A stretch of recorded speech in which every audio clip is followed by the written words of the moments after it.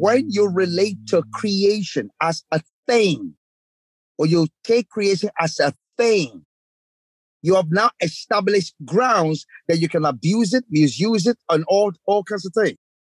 But for the African, creation is not a thing. Creation is a living thing. You are listening to Timeless Teachings, a global podcast with Yana Fry. We talk about consciousness, human potential, and happiness in daily life. In this episode, we explore the rich history of African tribes and mysticism in Africa. Our guest, George Kwasi Owell, is an expert on African culture and history. He shares fascinating insights and childhood stories, as well as daily mystical practices and rituals in Africa. Despite the fast-paced development of technology, this episode reminds us to appreciate the timeless teachings and traditions of Africa. Let's welcome George. Okay, so my name is George. I have a long name, but I choose to kind of brief. George actually is George Kwasi Owell, and I live here in New York. I'm an African, of course. I was born in Africa. Grew up in Africa for about 22 years, and I've lived in New York since. I'm very big on spirituality.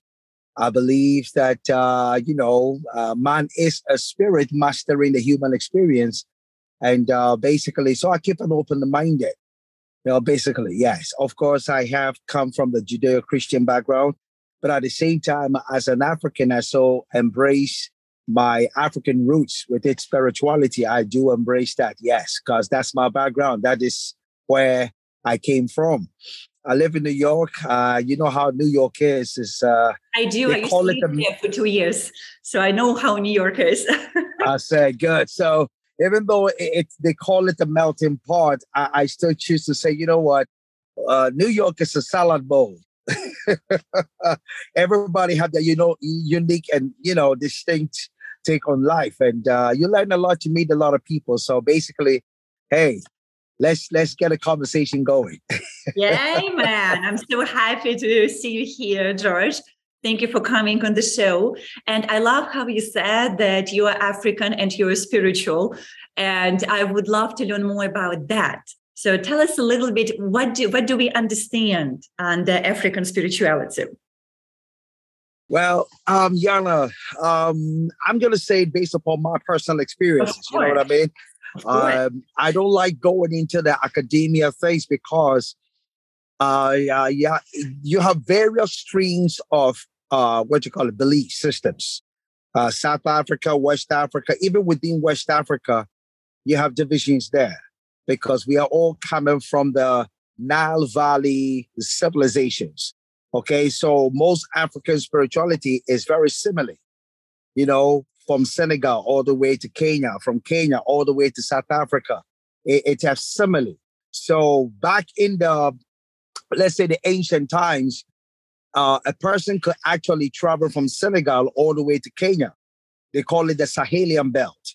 A person could travel along that line and can easily go through all those passages without struggle, because of the similarity. You know what I mean? And they could relate. Then you have the major tribe, which was the Bantu, or some say Bantu. Okay. And the Bantu was very huge, especially from East Africa all the way down to South Africa. So their spirituality is also very similar in their practice, in their belief system, basically. So Africa as a continent, I would say over time, it's been I wouldn't use the word yang. It's been that double-edged experience.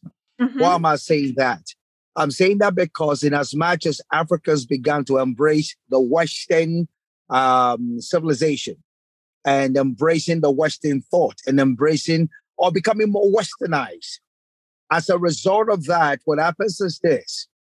A lot of the indigenous approach to spirituality started fading away. Yeah. I mean, of course, Judaism, which was possibly in the northern part of Africa. You're looking at Tunisia, Algeria, and those areas. Back in the ancient time, it was not what you see today. No, it was a different plane altogether. It was more of the indigenous people like me that lived in those areas. And so you had Judaism that was even in Morocco. Up to today, there are Moroccan Jews that are in Morocco. There are Egyptian Jews. Yeah, Tunisian Jews. They're all over. Now, when I said Jewish, I know most of us look at it only in the context of Israel as we see today. But the reality is this. You look at Abraham. Abraham was not a Jew. Mm-hmm. I got you there, right? Okay. Abraham was not a Jew. Abraham's lineage produced the Jewish people, but Abraham was not a Jew. Enlighten us about that, please. Okay. I like that. I like that. Like that. I can see it. No, you see, contrary to popular opinion, Abraham is actually from the land of Ur, which is Ur, okay, the Chaldean. Now, in that region, they call them the Adiabene people. He came from that area where you had the, I forgot the name of that river. That's where Abraham came from, okay? With his encounter with, Yahweh, the gods of the Jews, Abraham now transitions, goes through his own transition, because it appears as you read the scriptures that this God had patience enough to sort of like introduce himself to Abraham in phases. Mm-hmm. And as a result of that, Abraham went through his own transitions, okay, to the point where in the ancient practice of covenant, through covenant, which was something that Abraham understood because it was a normal practice of his day. Any indigenous African understands covenant. We do understand covenant. Let's maybe just talk a little bit more about covenant for those who might not understand what it is, right? So let's okay. When we say covenant, explain the meaning of that. Yeah. All right, good. So when we say covenant, it of course is an English expression of it, but what we say covenant, it is cut, where a person and a person or an individual and a deity, all right, will go into some sort of agreement. And the agreement is sealed by blood. Sometimes it had various levels. When I say various levels, at times the blood is either sealed with the blood of a chicken, sometimes it's a goat, sometimes it's a cow, and sometimes it's a human. Yes, unfortunately, that's what it is. So it appears that Abraham himself went through various levels where this God introduced himself to Abraham. Now, to seal the deal, Abraham had to go through a lot of sacrifices. So every interaction or every encounter that Abraham had with this God, Abraham will what? Sacrifice. So it was more like a bloody thing. You could trace the streak of the blood. That was very bloody. Okay, very bloody. So as a result of that bloody, I would say, levels of initiations or levels or whatever, it comes to the part that Abraham now, it's more like, if I should say, the finality was when he was requested to bring his child, his son, his only son. And then he obeyed, yes. And it so happened that it was actually a test, not an actual literal command to be carried out, but it was a test. He goes through that process. And then out of that, the same child who was about to be sacrificed, of course, is spared. And then he also go ahead and has children. So the Judaic thing was not known until the third generation, which is Abraham, Isaac, and Jacob. It was in the third generation that Judah, actually the fourth from Abraham, was born. And out of Judah came the Jews. Because out of Judah came King David. And King David was the one who actually initiated the whole Jewish thing. So let's say it this way. Abraham, if I should say, was a Hebrew. You see the picture? There's a difference. If you meet a typical Israeli, they don't call themselves Jews. No, You can try it and see. If you meet a typical Israeli and you say, oh, you Jewish people, he will say, no, I'm not a Jew. He'll tell you that. Yeah. Some of them will even they'll give you a look. Like, how? I'm not going to try. Yeah. I made a mistake one day. I met a young man who was actually a client. And I said, I really admire you Arab people. He said, no, I'm not an Arab. I said, your name is Arab. You come from Iran. He said, no, I am Persian. Yes, exactly. And corrected me. Yeah, you see? Correct. Yeah. And he said, I'm Persian. And that tells you that, just a few weeks ago, working with people, with Iranians, and that's exactly, yes, they refer to themselves as Persian. Yeah. They refer to themselves as Persian, never Arab. Yeah. You see the picture? And we make the mistake because we look at your face and we see the hair, the beard, and we think, oh, you're the same people. No, you're not the same people. Yes. A Korean may look like a Japanese, but the Korean is a Korean. Yeah. You know what I mean? It's interesting cross-culturally, for like if you're white, all black people look the same. Or like if you're black, all Asians look the same. Or if you're Asian, all others look the same, right? So it's exactly important to know those nuances when we talk with people from different cultures. Exactly.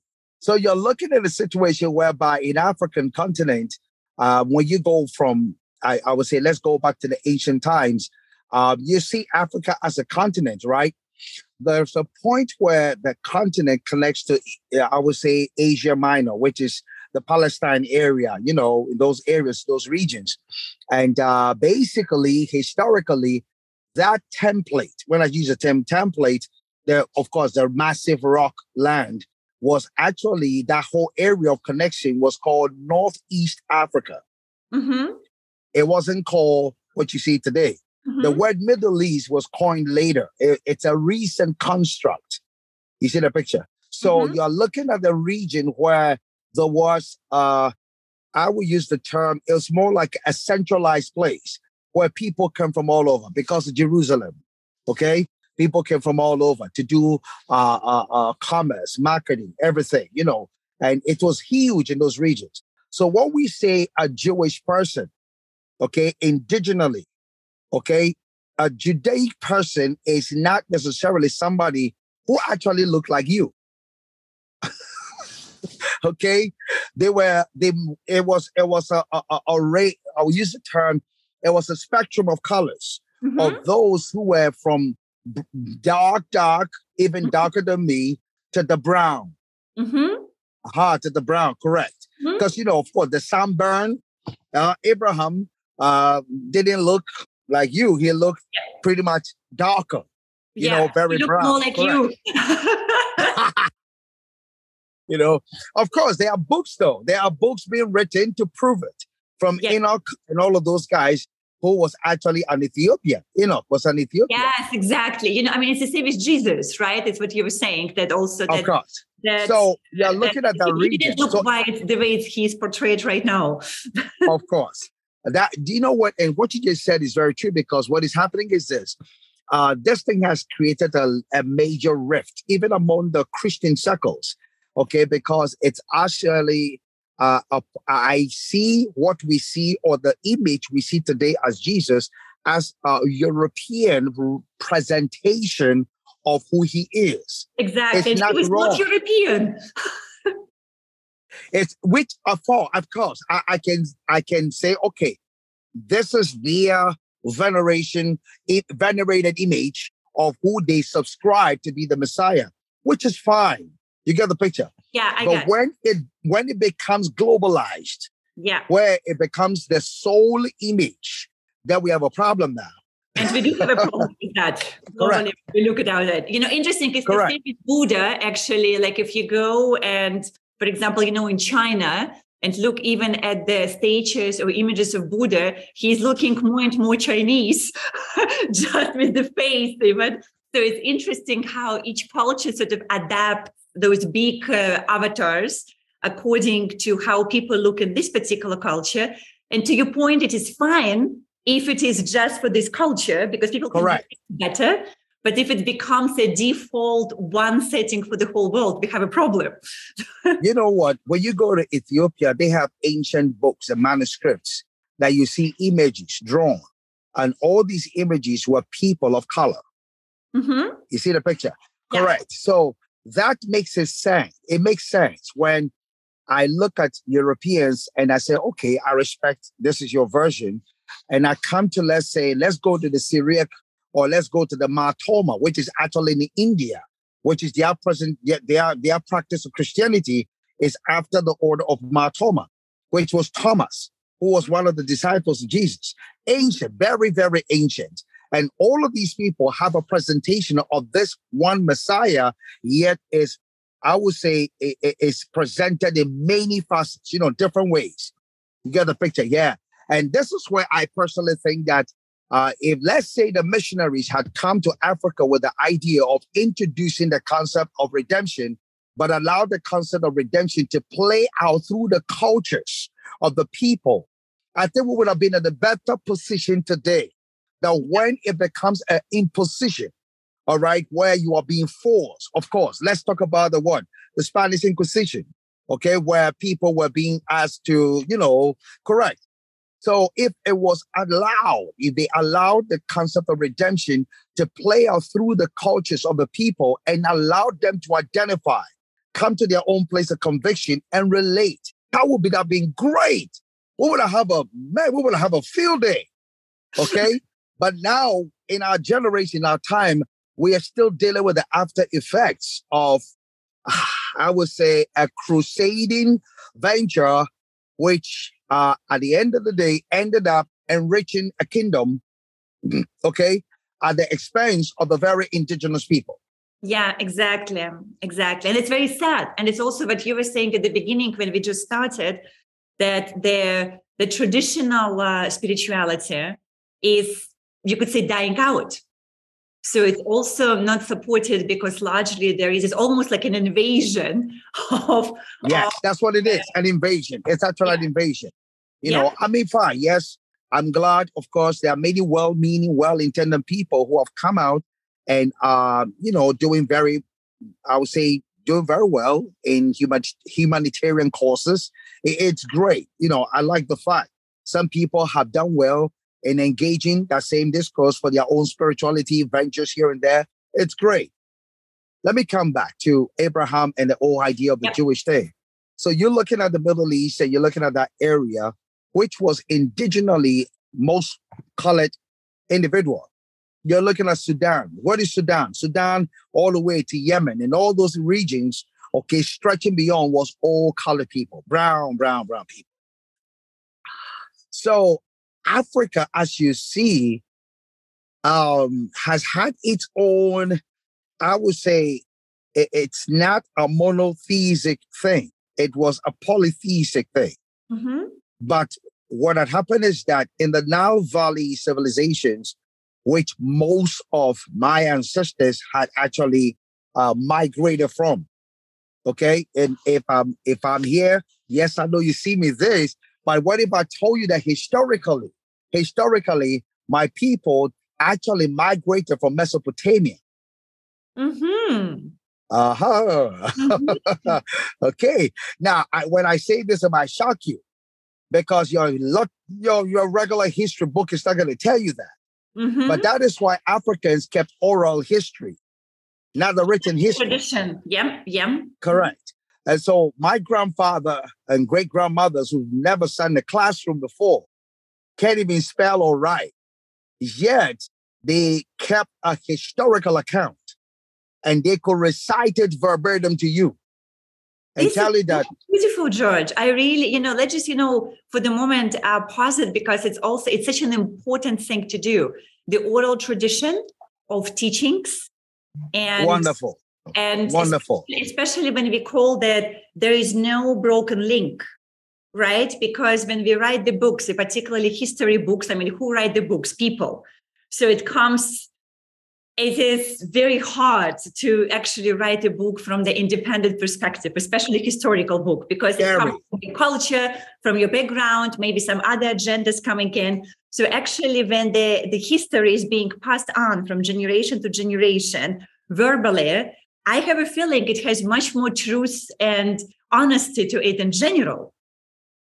Very much. You see, if I tell you today that my grandmother's enunciation of the name of God was exactly the way a very Jewish person would enunciate. So how is that possible?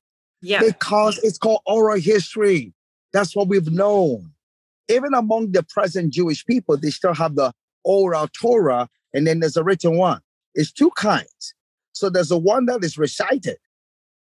Okay, so you look at my people, you will realize that, for instance, historically, they migrated from Mesopotamia and came and resided in Israel.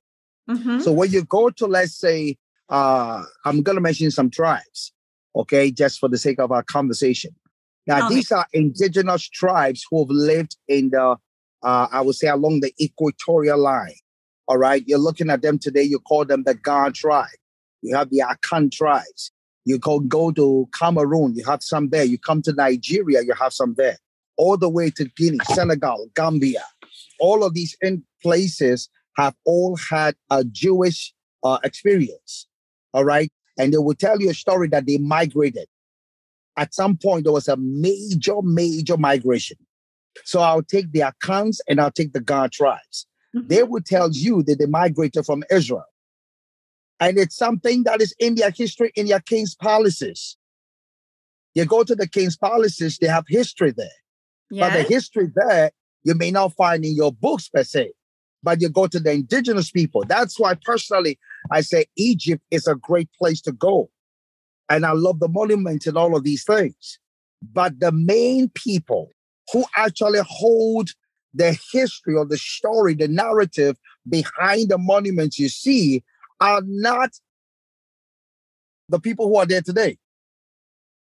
They are the people who lived there and did migrate. The ones who, I would say, carried the vestiges, all right, are not those who are there today. Now we have scholarly people who've studied. You get the picture. And of course, you know, all these archaeologists, I admire their work and I think they're doing a great job on bringing history to our present. But the reality is this. I think personally that if some of these people would take the trip and visit some of these Nigerian and Ghanaian and Togo and all of these places and go to the kings, I'm pretty sure that they will have a much more richer content in their historical narratives about Egypt than what they have today. If I told you that there's a tribe right now in the very west coast of Africa that has a throne that the king sits on, and it has Egyptian hieroglyphics on it. Aha. Okay. You see, it makes a difference, right? You see that it has Egyptian hieroglyphics, and they will tell you straight up that they came from Egypt. And they even, I'm going to surprise you here. This is the only tribe that practices a festival yearly around the month of August. And when they are doing that, they would actually reenact the Exodus. Yeah. It's strange, I know. But that's what I'm saying, that I love this platform. I'm glad to have you invited me. And I'm sure that this knowledge is going to go, because you see, a lot of people don't, I will use the term, maybe are not that critical minded into questioning things. Because first of all, critical minded, it's more when you look for truth, right? I think it doesn't necessarily critical, but I think it's exactly actually what I wanted also to say to our audience, just to your point, George, that whatever we read in the books or what, people tell us, even in the school or universities, and how do we know it is true? So unless actually, we ask the questions, and unless actually do own research, you don't really always know what is truth. And it's to your point. Yeah. It's so important to go and actually talk to people. So my encouragement for the audience who is listening or watching, that if you have questions, if you are curious, if you really want to get to know something about particular culture or aspect of spirituality or mystical school or anything about how human being is created, and go talk, to scientists, go talk to mystics, go talk to teachers, go to historians who know really well what happened. You know what? That is brilliant. Check this out. This is where personally, I know I swinged a little bit, but it's worth talking about it. Tell You me. see, this is where I tend to say the African, okay, had a knowledge about creation, about origins. There were African mystics. Mm. Aha. Okay. My grandfather on my mother's side was a mystic. Tell us about them. Now you got me even more curious. Yeah, my grandfather was a strong mystic. It might shock you. I'm sorry, but I have to put this news out there. Please, please get it out. There's nothing here you can say will shock us. At least let's try, okay? Let's try. All right. So my grandfather, right? I was such a curious child. And I would go sit with him and talk with him for hours. Hours. Now, my grandfather understood mysticism. And my grandfather dabbled, if I use the word dabbled, I'm sorry, let me use the word dabbled with the elemental spirits of the ocean. Mm-hmm. He traveled there. Astral travel? I guess so. I don't know how he did it, but he would travel there. And he would tell us, oh, I went here, I did this, I did that. Oh, I even told us that he has a wife. In the ocean? Yeah. And he had children. Wow. It sounds crazy. I know it sounds crazy. I know. Hold on. Let's just. It doesn't sound crazy because I do know stories of other people who had highly unconventional mystical experience. So I know that maybe for some of the people who are listening, for some of our audience, it would sound crazy, and that's okay. But then also, if we just bring it to as simple as quantum physics or neuroscience, the other stuff, there's a lot of things that is still mystical and not possible to explain to the human mind. I'm telling you. From my perspective, and if you tell me you grew up there, I mean, look, I come from a mystical family too. My mom is a mystic, and I grew up with all kind of stories and experiences and rituals. So from my perspective, it's absolutely possible that he had a wife and children in the ocean. You see, my grandfather. And the amazing thing, when he was about to die, I was home with my mom. He came home and said, hey, the people said my time is up. I need to come quick. Within 4 months, he was gone. He was dead. Okay. So he knew. Now, most African fetishism is a mystical thing. It's a mystical venture. So when we use the word mystics, all right, unfortunately, when an African is practicing his mysticism, it is seen to be devilish and demonic and satanic. When the West practices their mysticism, it is hard. Oh, wow. That's what it is. Yeah, there's a huge segregation about it. Yeah. That became, the issue. But the fact is this, yes, of course, there's good, bad, and ugly in everything. Let's face it. Yeah. And so there are good mystics. Yes, I believe that there are good mystics who use their mystical knowledge for the good cause. All right. I'll tell you one secret. Exactly. And just before you say that, I think it's a very important thing, because I told him, my mom, I'm also coming from a mystical family myself. And my mom would always saying that it's just an energy, right? You cannot, it's an energy, has no good, no bad. It is not black. It is not white. It's how you use it. So once you get access to it, yes, of course. As a human being, to make a choice. That's why, to your point, there are plenty of mystics who do amazing things, and there are plenty who really do bad stuff. And it's an individual choice. Yeah. I'll tell you one amazing story.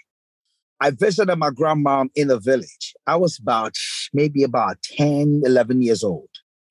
There was an old man who was blind. Listen very carefully. Mm-hmm. The man was a blind man. But the man goes to the forest at night. He was a herbalist. He goes and he talks to leaves and trees. And that was how he got his herbs to come and cure the people in his community. He was a blind man. Now, the question is this. How does he go to the forest? Oh, God, he needs some stay. Somebody should go with him. No. He goes in the forest by himself. Yeah. Which goes to prove the fact that sight, when we use the word sight, it's not necessarily this. Yeah, it's beyond not this. It's not necessarily eyes. So chances are that he was much developed, okay, to take, sort of like, if I should say it this way, his spirit man hosted his body, faculties of his body, and could take his body along to go to the forest, talk to the leaves, interact, and come back home. Now, of course, how do you explain this? Maybe today, quantum science may have some sort of explanation to it. You get the picture? I don't think so. Probably not yet. I don't think that can explain any of those things yet. And that's why, again, I'm just, it's like an invitation to people who are listening, because we have all kinds of people also who are listening to us. And for someone, some are practitioners and teachers. And for them, they would be, I understand, I practice. Some people go, wow, this is like, fairy tale. And they go, well, maybe for you it is a fairy tale, but I would still encourage to keep the mind open. And what if it is not? What if there are capacities of the mind? And I guess I'm talking now to the audience that you might not be fully aware of. And what benefit could it bring to your life if you learn how to develop it? And I just feel, to your point, George, in your culture, and in general, the whole African continent has incredible deep knowledge and experience about mystical practices. Of course. Like I said, some use it for the good cause and others use it for the evil causes. And so, of course, it's like this whole yin-yang thing, good, evil, thing going on. And so listen, my grandmother never went to university, never, like I said, never even sat in the kindergarten school classroom. Okay. However, if you told my grandmother, she just died 2 months ago, she was 115 years. Oh, hold on. Let me get this straight. 115. 115 years. Yeah. She just died two months ago. The African people die young and don't live long. I mean, look at this. This is like, I'm telling you. So my grandmother was 115 years old. I'm telling you. They say what? Yeah. Knock on wood? Okay. So check this out. If you were sick and you came to this woman, she knew what to go to the forest and pick, pop, come home and will crush and create its own, herbal concoction for you. And within an hour, you'd be walking around like nothing happened to you. Wow. You see the picture? So all I'm trying to say is this. When we say African spirituality, it had the spectrum was huge because you're looking at the elements, whether it was the fire, the water, the earth, and the winds. These people had understanding and they had knowledge to interact with elements to the point that, for instance, my grandfathers knew how to talk to rivers because to the west, a river is a thing. Oh, this is where it got me and Tahira in a conversation. Yes, and the thing is that you see, when you relate to creation as a thing, or you take creation as a thing, you have now established grounds that you can abuse it, misuse it, and all kinds of things. But for the African, creation is not a thing. Creation is a living thing. Creation is a personality. And so the African looks at the river and looks at the river as the river is a person. That is why we have female rivers and we have male rivers. Wow, I didn't know that. That's also new for me. Stay with me. We have female rivers and we have male rivers. There are female trees and there are male trees. Everything you see on this earth has the feminine principle and the male principle working in it. Yeah, because you need the two to come together to produce. Exactly. And what you say is you just see that in nature also in a very direct manifestation. Go to the ocean depths and you see the same principle working, where you see there's two things going on. So there are female trees, there are male trees. So when you look at creation like a thing, then you will abuse it and misuse it. But the African, okay, will go to the forest and have understanding that this is that, this is that. So they knew how to relate with nature and creation. And you can never do that unless you were a mystic or you had mystical knowledge and understanding. Because globally speaking, I would say, if not, almost all mystics would never in any way abuse creation. I would totally agree with that. Yes. Because they had, because they have understanding. They have understanding. And so for us in Africa, the spirituality was that it started with the fact that there is a source. Some say God. We call it creator, all of that. So there's a basic knowledge which is intrinsic in us. In Africa, trust me, especially the tribe that I come from, all right, it was a knowledge that it was undisputed. It was there. That we knew that everything we are seeing came from a source. You get the picture? Correct. And so we looked at trees as personalities. We looked at rivers. We looked even the ground. You then just go and do whatever you want to do because we understood that the earth is a woman. Mm-hmm. That's why it's Mother Earth. Okay? We understand that the earth is a woman. Now, this is a basic, I will use the term, I think for spirituality, this is the blueprint that every man, woman who is engaging in the spirituality thing have to understand. That the earth is a woman. It's a feminine thing going on here on the earth. And that the trees and everything you're seeing, all of them are produced. And all of them are personalities. So the African, I don't care who want to think what, but the African, I would say, was more attuned spiritually. That even in the night, I'll say this, it might be a little surprise, but most Africans will not whistle in the night. Most Africans were not what in the night? Whistle. Would not whistle in the night. Okay. Because the spirit. Okay. Because your whistling is an invitation. Yes. There is a personality. Yes. Correct. The spirits come, right? When you whistle. Yeah. Correct.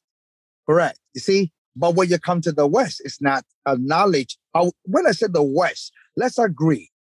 All right. Europe in ancient time was pretty much animistic too. Mm-hmm. All right. I don't care whether you're from Russia or you're from Poland or wherever. They all had animistic, perception, approach to life. They understood things. You go to Netflix today, you are seeing a lot of movies coming from European history, narratives where you are seeing people or individuals who were practicing these things that we're talking about. Yeah. You'll see that, wow, Europeans were very, very animistic. You come to England, you have the Druids, and all of these guys. They were very powerful men. They were mystics. These are mystical people. They understood mysticism. Okay? Then you come to the church back then. Okay? St. Patrick and all of these, Catherine of Siena, Madame Guyon, and all of these people. These were powerful mystics that were from Europe. So Europe is not anti-animism like how sometimes it is, or it was at some point portrayed to be. You get the picture. But now we're seeing a revisitation where people are going back to their ancient roots and pulling narratives, okay, of their spirituality and bringing it to the present and showing it on the screen. And it's also about time. That's the other point. It's about time. To all this conversation, how incredibly conditioned the society is and how everyone, has been put in a very specific narrative. And so now people, we see, if we can use this word, right, sort of waking up, but in a sense, just becoming more aware of who they are and who they are not. And as a result, of course, they would go to their culture and try to figure out what's happening with their ancestors. And, to, again, people who are, or our audience right now, if you have grandparents, for example, that are still alive, go and talk to them. We don't do it enough. Hold it there. You know what? This is something that up to now, sometimes I weep because I would have loved grandma to be alive today. Yes.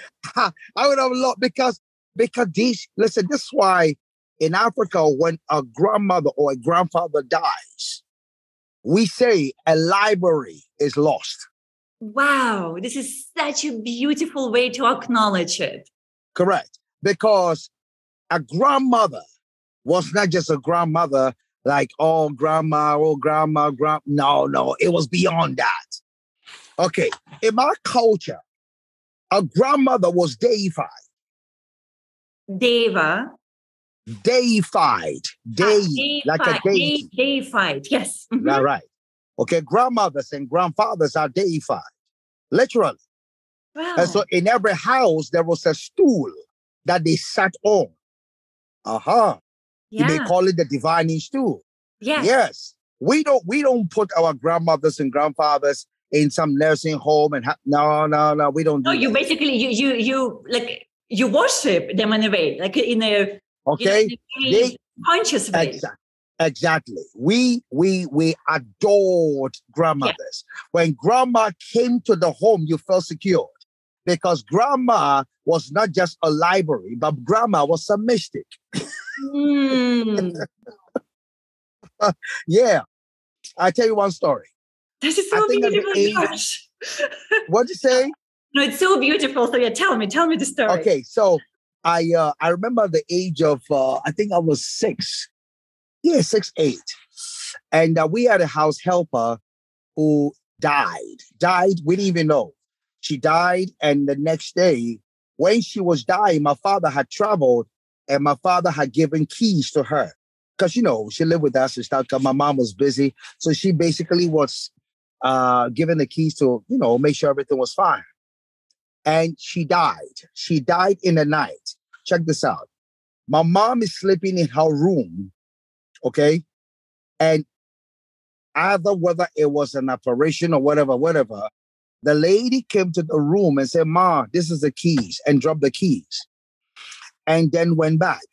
So my mom gets up in the morning and it's like, oh, she came to my room and gave me keys. And my mom was getting ready to go to work.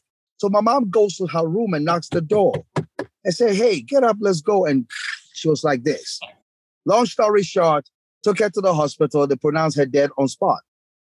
Mom is crying. Everybody's crying. Check this out. Grandma is called upon. Grandma comes. When grandma came to the home, we all felt secured. Yeah. Now check this out. In the night, I don't know what happened.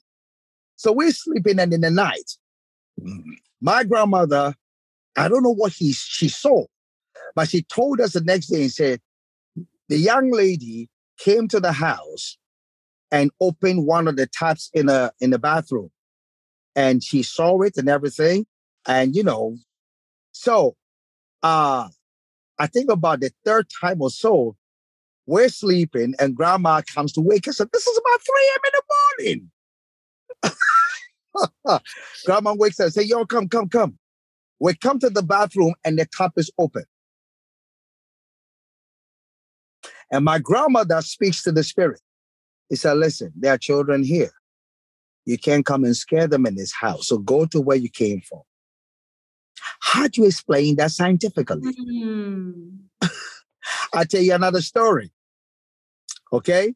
Because this kind of authenticates what I'm sharing with you. Yes. Now, my dad gave his car to a friend of his who came from the next country.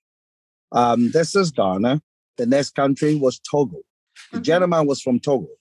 So my father gave his car to him to go bury his father. Now, listen very carefully.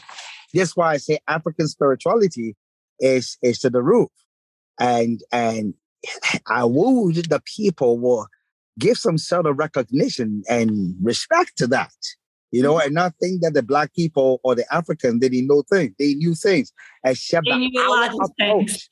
And still yes, our approach, I believe, and I'm not here to be a voice for the whole continent. My experience is limited. So I'm just being a little bit of a contributor, basically, to the awareness. My dad gives his car. The gentleman goes and buries the father or his father, and then, brings the car, parks the car, and, life is good. Check this out. My sister is the first to get up in the morning because she has to get up in an African home to get up and sweep the house, get ready, go take a shower, and then we sit in the car and go to school. My dad drops us at school. My sister gets up and sees a man standing by the car. And then, why? Because my dad used to bring visitors. We got visitors, from the village or wherever.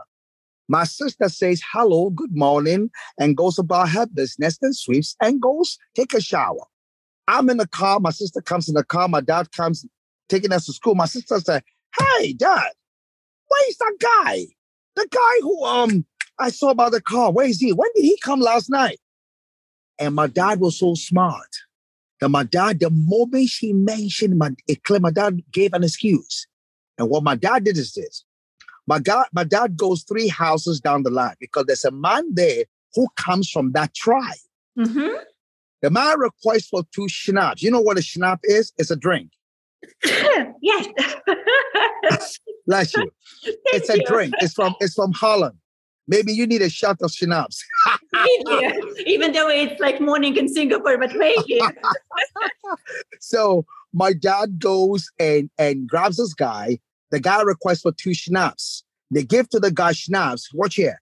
And the guy begins to pour it. And we in Africa, there's a term we use. We call it libation. Mm-hmm. Libation is an act of pouring a drink. It could be water. It could be a strong drink. It could be whatever.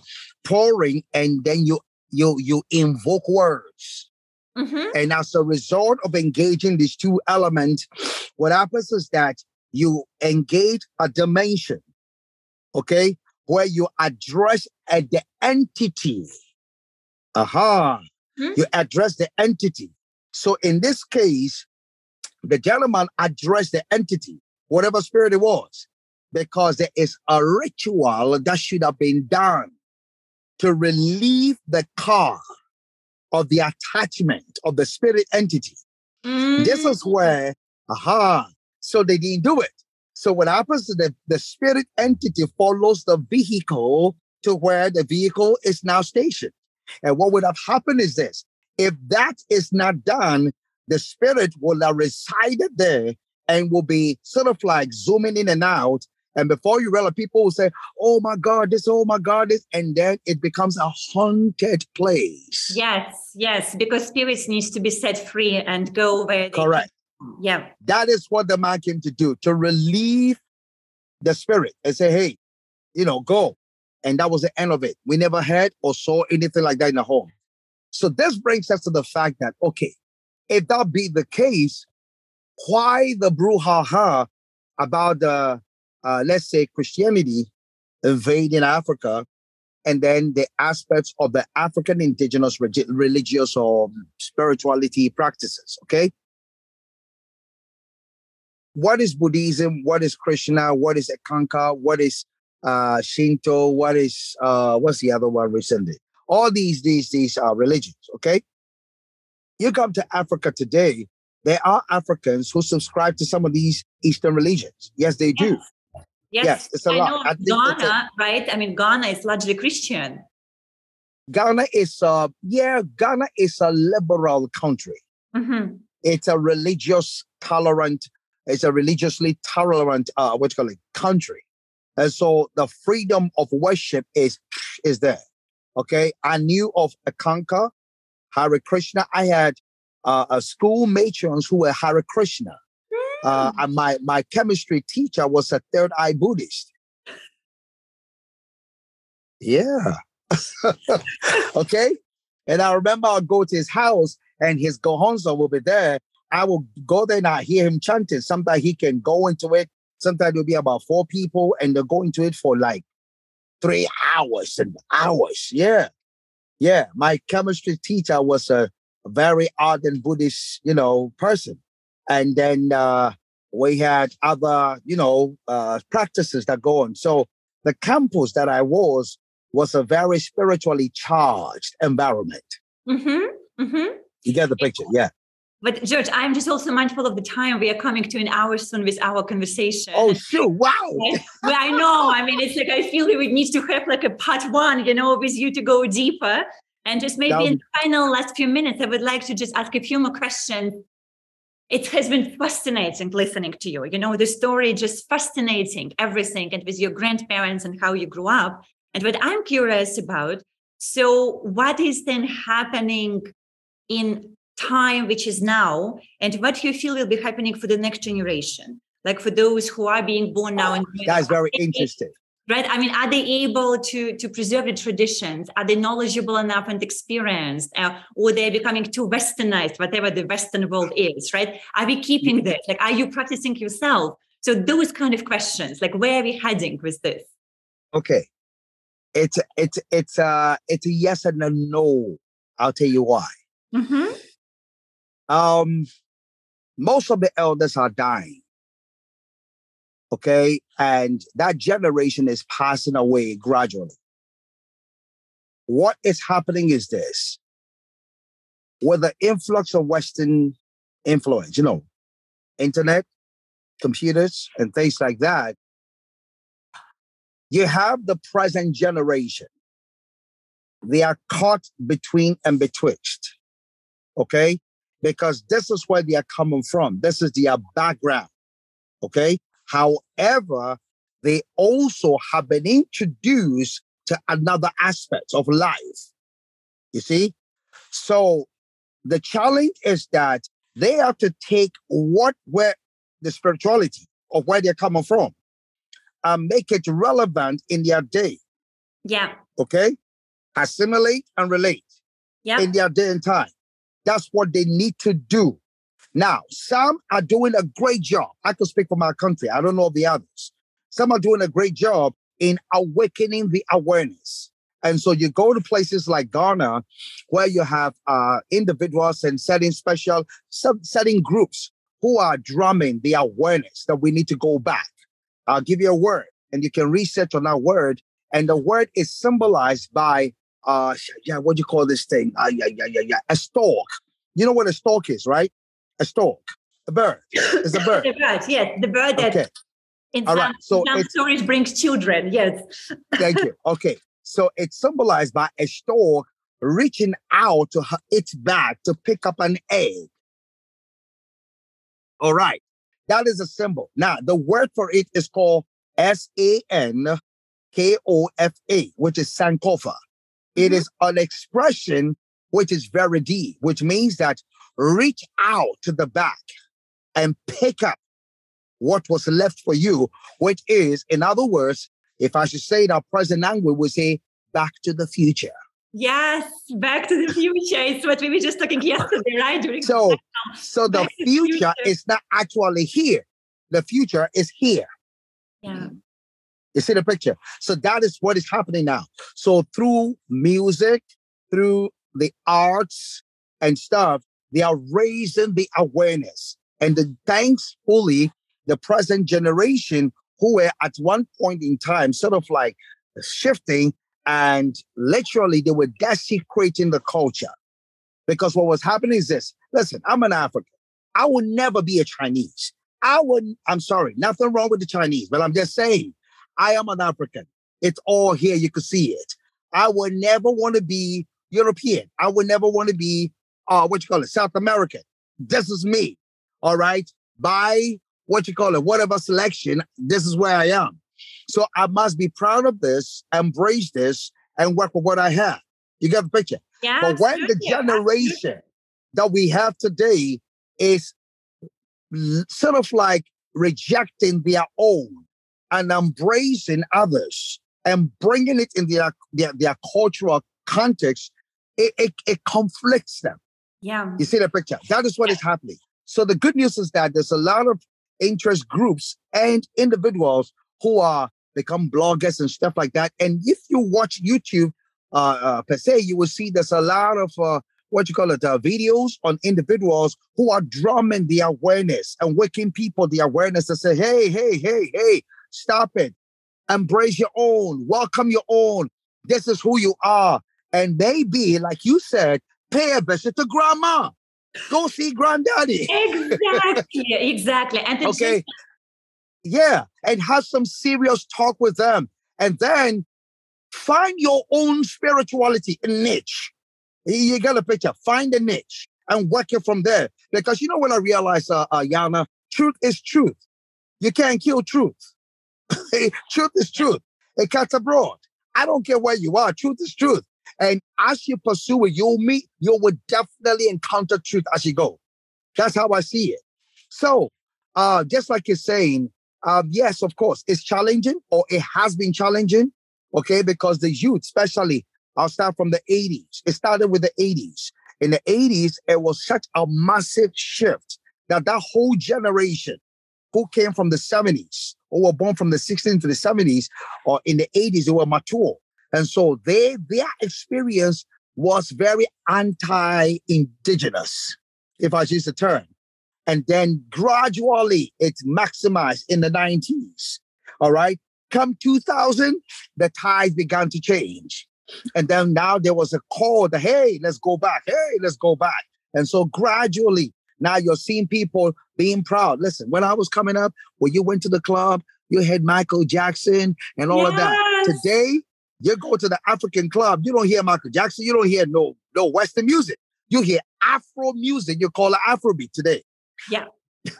You see the picture? And the beauty of that music is this, even though it might sound contradiction and the Nigerians may sort of like challenge what I'm about to say, but Afrobeat itself, its origin is from Ghana. Okay? It's from Ghana. Now, the good news is this: Ghana and Nigeria have always been, if I should say, the British twins. Okay, they were the most influential in the British colony in the whole continent of Africa was Ghana and Nigeria. Ghana being the first independent country, of course, and then Nigeria comes about. Now, the thing is this: Ghana and Nigeria have a lot in common. They have a lot in common that they do. And what has happened is this: a gentleman by the name of Fela, who actually came to Ghana a lot. So he was very smart. I love the ingenuity of that man. He took the Ghanaian halai, took the Yoruba indigenous music, infused it with jazz from the West, and he created Afrobeat. Okay? Very smart. So you're seeing such a beauty in the African music, where you are seeing African music use like their indigenous instruments, whether it's wind or pipe instruments or drums or whatever, and you hear their music and it appeals to you. There's something about you and your culture, where you're coming from. You get the picture? When you hear indigenous music that is coming from your background, it resonates different with you. That's the thing. It's like a body connection, right? It's not intellectual. It's what you said. It may be at the times with our grandparents and great-great-parents, they didn't know how to read. So they played music. And that's how you transferred. Maybe there was music together with the oral transmissions of the stories. So there's the whole culture. It actually speaks to the body and to the heart and less to the mind. You know what the grandmothers do? Let me touch on grandma before time is gone. One of the things that the grandmothers did especially was this. In the night, okay, grandma will sit the children in the house, especially grandchildren and stuff, will sit them under the moon. Ah. Yeah. They do it under moonlight. And they will, what happens is this. It came with songs and storytelling. And so they would sing songs. And in the course of she telling all these, I'm talking about intriguing stories that will keep the children all like this and looking at grandma's face like this, and they would tell these stories. And the stories had nuggets of truths embedded in them. Mm-hmm. So when the child went to sleep, the subconscious mind began to process everything grandma was saying, because you call it motion picture. Exactly. Okay? But and in I their know day, you like motion pictures. you see, so they brought it together, and with the music and the words rhyme together, and it's something that will never ever leave the child. Yes, that's maybe one of the better ways to actually transfer information and educate people. That's one of the things that I feel also, even for me, I mean, I love motion pictures, and I know you are also, into the movies. So I do feel that I'm also moving in this direction. I'm like, okay, we have to make a movie. We have to start making movies with the statements. We have to make movies with the mystical teachings, right? So, and there are already which are being created, but I do sometimes wonder, what is the origin? What is the intention? And is it really true or not? Because then, as you said, it goes in people's subconscious mind, and they take it as truth. So, I mean, look now with what they released, the Netflix, right? Released the new season of Crown. How many? Oh, I got to see that. Haven't seen that. I mean, just think about this. It's an entire life, right, of a royal family of so many generations. I bet how many young people around the world would not read books.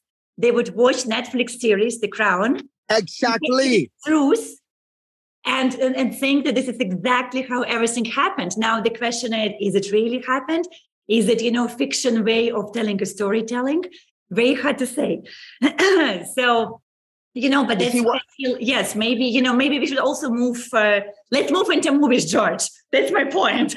You know what? Check this out. This is why Rabbi Cosmas, who's, of course, you know Rabbi Cosmas, and Rabbi Cosmas myself, put together this Malkut thing, and it is a movie industry that we have created, and the purpose is just for this, that we can tell stories from that side, from our own perspective, basically, and tell, where we create our own, tell our own narratives, and utilize all that we have, because the beauty. I'm not here to promote Netflix. But I think Netflix is one network that is very diverse. Yes, very diverse. Yes. Correct. I love to watch my Indian, movies. Oh, yeah. I love me some Indian movies. I love it because you know what? Indians are very, I'm sorry, my Indian brothers and sisters, but Indians are very African.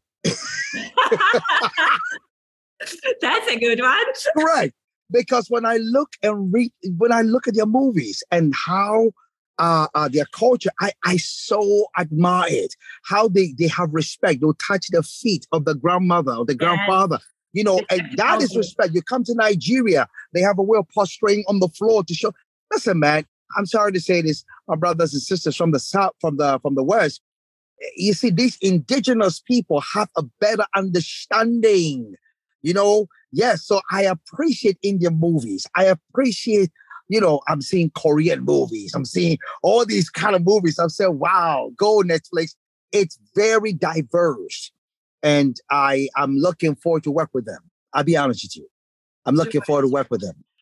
Okay. Thank you so much for being here with us. I mean, it's amazing. I enjoyed myself. And I think it is just the beginning, and we could definitely continue, and let's find a way to do this.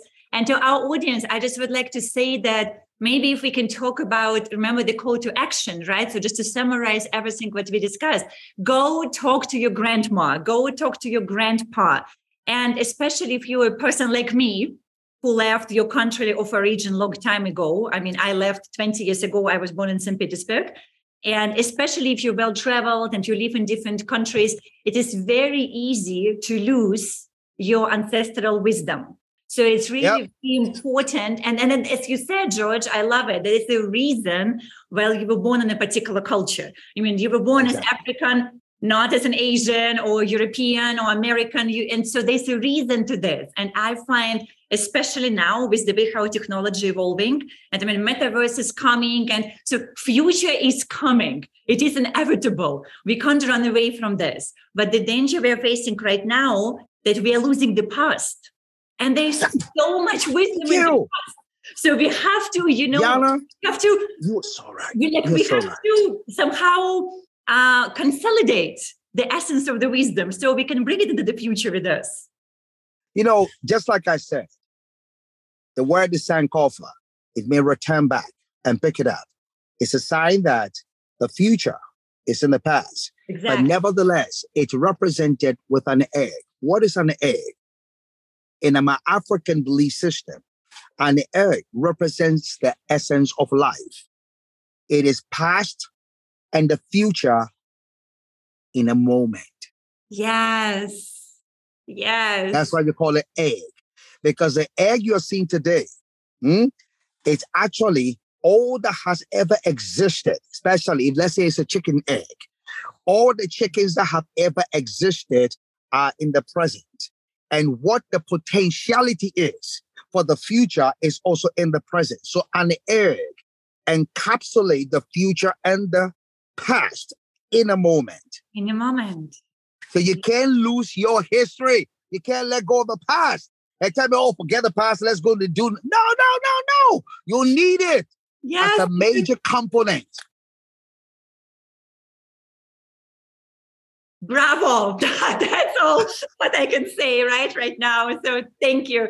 Thank you for being with us today, George. It's an honor. And my regards to all your audience. I hope my little conversation has been interest to you. And I look forward. Listen, feel free, reach me anytime. It's all good. I'll be here for you. Okay? A gentle reminder that this is not a regular podcast, because here we have no rules and no scripted questions. All conversations are spontaneous, unfiltered, and real, with people from all over the world, regardless of their race, religion, nationality, skin color, language, or social circumstances. The intention for this podcast is to showcase the infinite variety of how human beings think and what they do to create happiness, fulfillment, self-realization, health, wealth, legacy, and overall, a truly spectacular life. Did you enjoy the interview? Feel free to share this episode with friends, subscribe to the podcast and YouTube channel, and follow us on social media. And remember, you are the master of your own life.